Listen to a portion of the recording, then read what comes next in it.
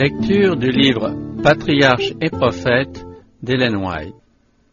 Chapitre 17. L'exil de Jacob.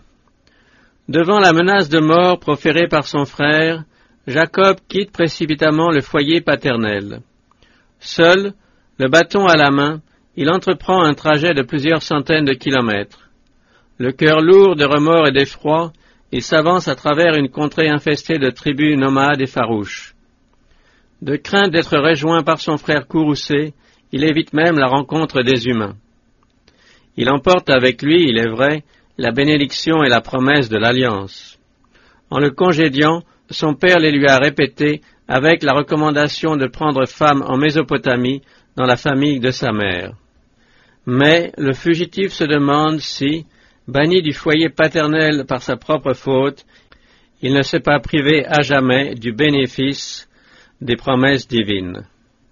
Satan le harcèle d'inquiétude et c'est à peine s'il ose encore prier. L'abandon où il se trouve est tel, la nuit de son désespoir devient si dense qu'il éprouve comme jamais auparavant le besoin de la protection divine. Toute assurance en ses propres forces ou en ses propres mérites a disparu. Humilié jusqu'en terre et confessant son péché avec larmes, il supplie l'Éternel de lui révéler de quelque manière s'il ne l'a pas entièrement rejeté. Le soir du second jour trouve Jacob à une très grande distance des tentes de son père. Exténué de fatigue, il se couche sur le sol où une pierre lui sert d'oreiller. Et maintenant, un Dieu compatissant va faire connaître à son serviteur solitaire et désespéré qu'il ne l'a pas abandonné, que sa miséricorde lui est assurée. Il va révéler à ce pécheur repentant ce qui lui manque pour faire bondir son cœur de joie, un sauveur par lequel le chemin de la réconciliation avec Dieu lui est largement ouvert. Pendant son sommeil, il contempla en songe une échelle éclatante de lumière dont la base reposait sur la terre et dont le sommet atteignait le ciel. Sur cette échelle, des anges montaient et descendaient. Du sommet, Dieu, s'adressant à Jacob, lui disait « Je suis l'Éternel, le Dieu d'Abraham, ton père, et le Dieu d'Isaac. Cette terre sur laquelle tu es couché, je la donnerai à toi et à ta postérité. Toutes les familles de la terre seront bénies en toi et en ta postérité. » Non seulement la promesse faite à Abraham et à Isaac est répétée à Jacob, mais il entend ces paroles de réconfort et d'encouragement. « Oui, je suis avec toi. Je te garderai partout où tu iras. Je te ramènerai dans ce pays, car je ne t'abandonnerai pas avant d'avoir fait ce que je t'ai promis. » Dans sa bonté, Dieu avertit ensuite le fugitif des dangers à la fois spirituels et matériels qui le menacent. Il prépare ainsi Jacob à résister aux tentations qui viendront l'assaillir alors qu'il se verra entouré d'idolâtres et d'hommes rusés. Il l'encourage à bien remplir la mission qui lui est confiée, à conserver toujours devant les yeux le haut idéal qui lui est proposé et dans son cœur l'assurance que le plan divin se réalisera dans sa vie.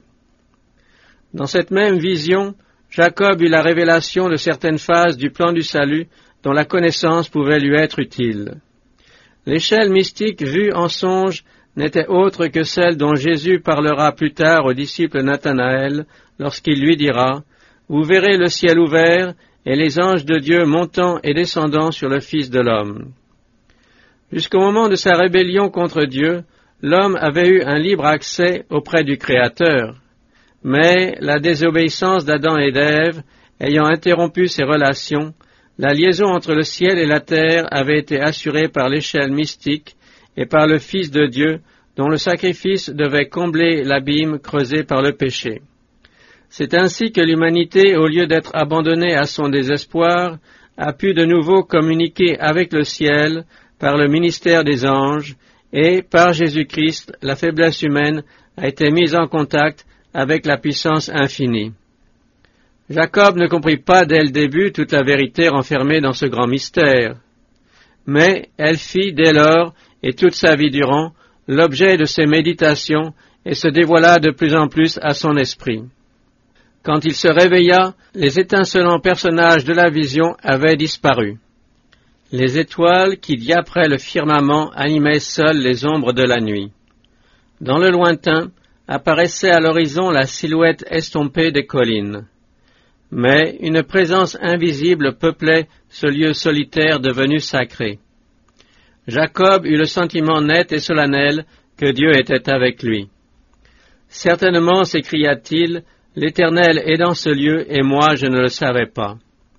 C'est bien ici la maison de Dieu, c'est ici la porte des cieux.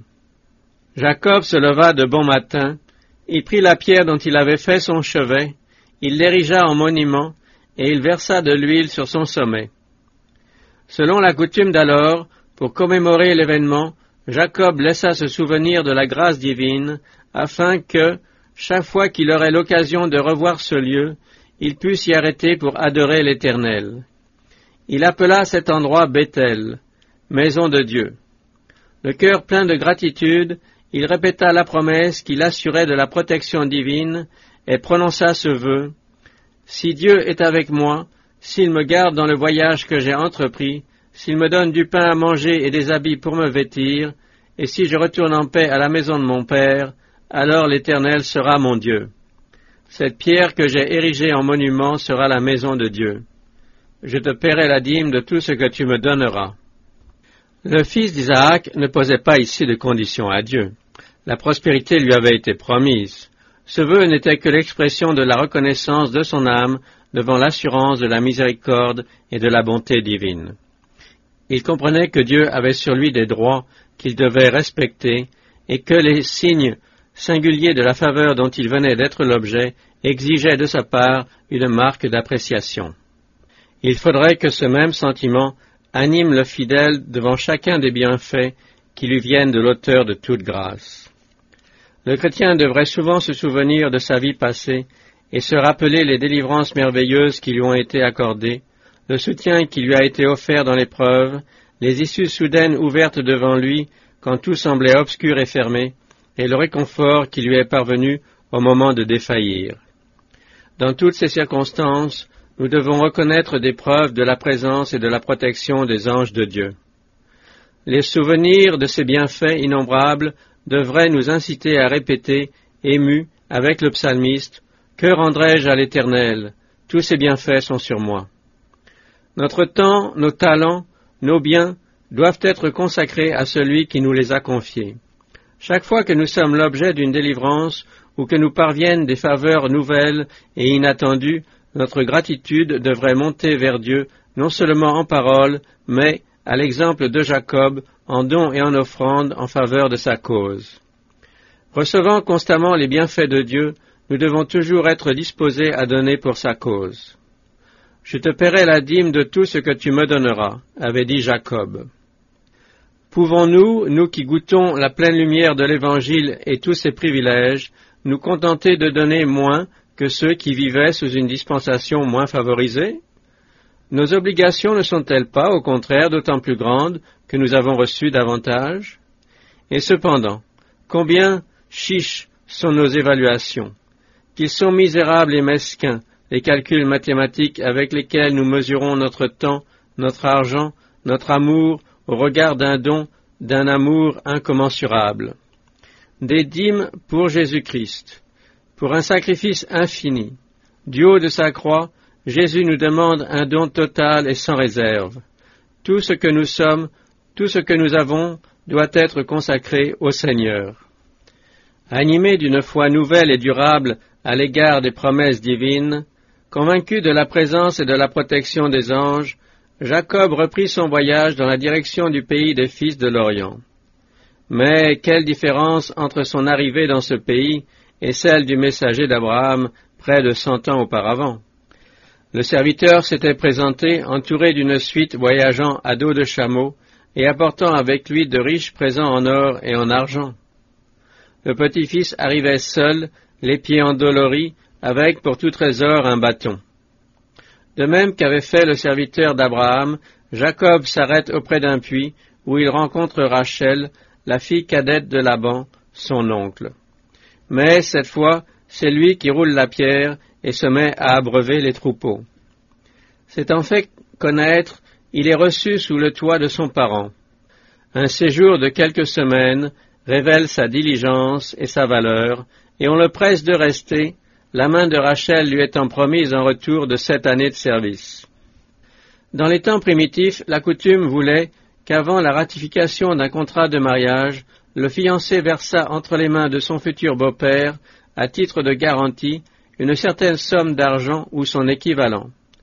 Les pères de famille ne jugeaient pas prudent de confier le bonheur de leur fille à des hommes qui n'avaient pas fait d'économie en vue de l'entretien d'une famille. Si ceux-ci n'étaient pas assez économes et travailleurs pour acquérir du bétail ou des terres, il était à craindre que leur vie ne fût misérable. Un moyen de mettre à l'épreuve un prétendant qui n'avait pas de quoi fournir de garantie consistait à lui permettre de travailler pour le père de la personne aimée durant une période correspondant à la valeur de la dot exigée. Si l'on était satisfait de ses services, et si, à d'autres égards, le prétendant était trouvé digne d'entrer dans la famille, il obtenait la femme de son choix, et la dot versée faisait généralement retour à l'épouse le jour de son mariage. Dans le cas de Rachel et de Léa, Laban retint égoïstement par devers lui la dot qui devait leur être restituée. C'est à cela qu'elles feront allusion lorsqu'elles diront plus tard, en quittant la Mésopotamie, « Il nous a vendus, il a même dilapidé notre argent ». Cette ancienne coutume, si elle provoquait parfois des abus, était sage. Tout en prévenant des mariages prématurés, elle donnait l'occasion d'éprouver les affections du futur gendre, comme aussi son aptitude à entretenir une famille. La coutume opposée, qui règne de nos jours, engendre de fâcheuses conséquences. Il arrive fréquemment que les candidats au mariage ont très peu d'occasion de faire réciproquement connaissance de leurs habitudes et de leurs dispositions, de sorte qu'au jour des noces, en ce qui concerne la vie quotidienne, ils sont vraiment étrangers l'un à l'autre. Dans un grand nombre de cas, on découvre, mais trop tard, qu'on n'est pas fait l'un pour l'autre et que ces unions ont pour résultat une vie malheureuse. Il arrive aussi fréquemment que l'épouse et les enfants souffrent de l'indolence et de l'incapacité, ou même des habitudes vicieuses du mari et père. Si le prétendant avait été mis à l'épreuve, selon l'ancienne coutume, de grands chagrins auraient pu être évités. Les 7 années de fidèle service rendu par Jacob pour obtenir la main de Rachel ne lui semblèrent que quelques jours, parce qu'il l'aimait. Au terme de cette période, l'égoïste et cupide Laban, qui désirait conserver un aussi précieux collaborateur, le suborna de la façon la plus cruelle en substituant à Rachel sa fille aînée. Devant la complicité de Léa, Jacob crut qu'il ne pourrait l'aimer. Sa protestation indignée eut pour toute réponse l'offre qui lui fut faite d'épouser Rachel contre 7 autres années de travail. Mais le père exigea que Léa ne fût pas répudiée, afin de ne pas déshonorer sa famille. Jacob, placé dans une position on ne peut plus douloureuse et difficile, décida finalement de conserver Léa et d'épouser Rachel, qui fut toujours la préférée. Mais cette préférence excita l'envie et la jalousie de sa sœur, et la rivalité des 2 épouses assombrit la vie du patriarche. Jacob passa 20 ans en Mésopotamie au service de Laban. Celui-ci, au mépris de tout lien de parenté, ne songea qu'à exploiter son gendre et neveu. Non content de lui demander 14 années pour ses 2 filles, il changea 10 fois son salaire durant les années restantes. Pendant tout ce temps, la diligence et la fidélité de Jacob ne se démentirent pas. Les paroles cinglantes qu'il adressa à Laban lors de leur dernière entrevue donnent un bref mais vivant tableau de la vigilance infatigable avec laquelle il avait veillé aux intérêts de son exacteur de beau-père. « Voilà 20 ans que j'ai passé chez toi, tes brebis et tes chèvres n'ont pas avorté, et je n'ai pas mangé les béliers de tes troupeaux. Je ne t'ai point rapporté les bestiaux déchirés par les animaux sauvages, c'est moi qui en ai subi la perte. Tu me réclamais les bêtes qui avaient été prises pendant le jour, ou celles prises pendant la nuit. La chaleur me consumait pendant le jour et le froid pendant la nuit, et le sommeil fuyait de mes yeux. De jour et de nuit, le pâtre avait à veiller sur ses troupeaux, toujours menacés par les voleurs aussi bien que par les bêtes sauvages. Celles-ci abondaient, et leur hardiesse allait jusqu'à causer de grands ravages dans les troupeaux mal gardés. Pour surveiller ceux de Laban, Jacob avait un bon nombre de gardiens, mais c'était lui qui devait répondre de tous les dégâts. À certaines époques, il était obligé d'être lui-même constamment sur pied pour protéger le troupeau, soit contre la soif durant la sécheresse, soit contre les gelées nocturnes durant la saison la plus rigoureuse de l'année, toute intempérie pouvant être fatale. S'il manquait des brebis, c'était Jacob, le berger en chef, qui en supportait le dommage. De leur côté, les serviteurs devaient lui rendre un compte strict de l'état du troupeau. La vie du berger oriental, sa diligence, sa prévoyance et les tendres soins qu'il prodigue aux faibles créatures qui lui sont confiées ont servi d'image aux auteurs inspirés pour illustrer quelques-unes des plus précieuses vérités de l'Évangile. Dans ses relations avec son peuple, après la chute de l'homme, Jésus est comparé à un berger qui voit ses brebis s'égarer sur la sombre voie du péché et de la mort. Il quitta, pour les sauver, les honneurs et la gloire de la bergerie céleste. Voici ses paroles. « Je chercherai la brebis qui est perdue, je ramènerai l'égarée, je panserai la blessée, et je fortifierai la malade. Je viendrai au secours de mes brebis, afin qu'elles ne soient plus livrées au pillage. Les bêtes sauvages ne les dévoreront plus. Elles entendront sa voix, qui les appelle au bercail, à la tente dressée pour donner de l'ombre pendant le jour contre la chaleur, et pour servir de refuge et d'asile contre la tempête et la pluie. Les soins dont il entoure ses brebis sont infatigables. Il affermit les faibles, soulage les souffrantes, il porte les agneaux dans ses bras et les serre sur son cœur. Aussi les brebis aiment-elles le berger. Elles ne suivront pas un étranger. Au contraire, elles le fuiront, parce qu'elles ne connaissent point la voix des étrangers. « Je suis le bon berger, dit Jésus, le bon berger donne sa vie pour ses brebis. Le mercenaire qui n'est pas le berger et à qui les brebis n'appartiennent pas, s'il voit venir le loup, abandonne les brebis et s'enfuit. Et le loup les ravit et les disperse. C'est qu'il est mercenaire et qu'il ne se soucie pas des brebis. Je suis le bon berger, je connais mes brebis et mes brebis me connaissent. » Le souverain berger a confié le soin de son troupeau à des serviteurs, les sous-bergers, auxquels il demande de manifester le même intérêt que lui et d'assumer toute la responsabilité sacrée qui leur incombe. Il les adjure d'être fidèles, de paître le troupeau, de le protéger de la dent du loup ravisseur et de fortifier la brebis chancelante. Jésus rappelle aux sous-bergers que son amour l'a poussé à offrir sa vie pour les sauver, et il se donne en exemple. Mais le mercenaire, à qui les brebis n'appartiennent pas, s'intéresse peu au troupeau. Il ne travaille que pour un gain et ne cherche que son profit. Et si le danger le menace, il s'enfuit et abandonne son bétail.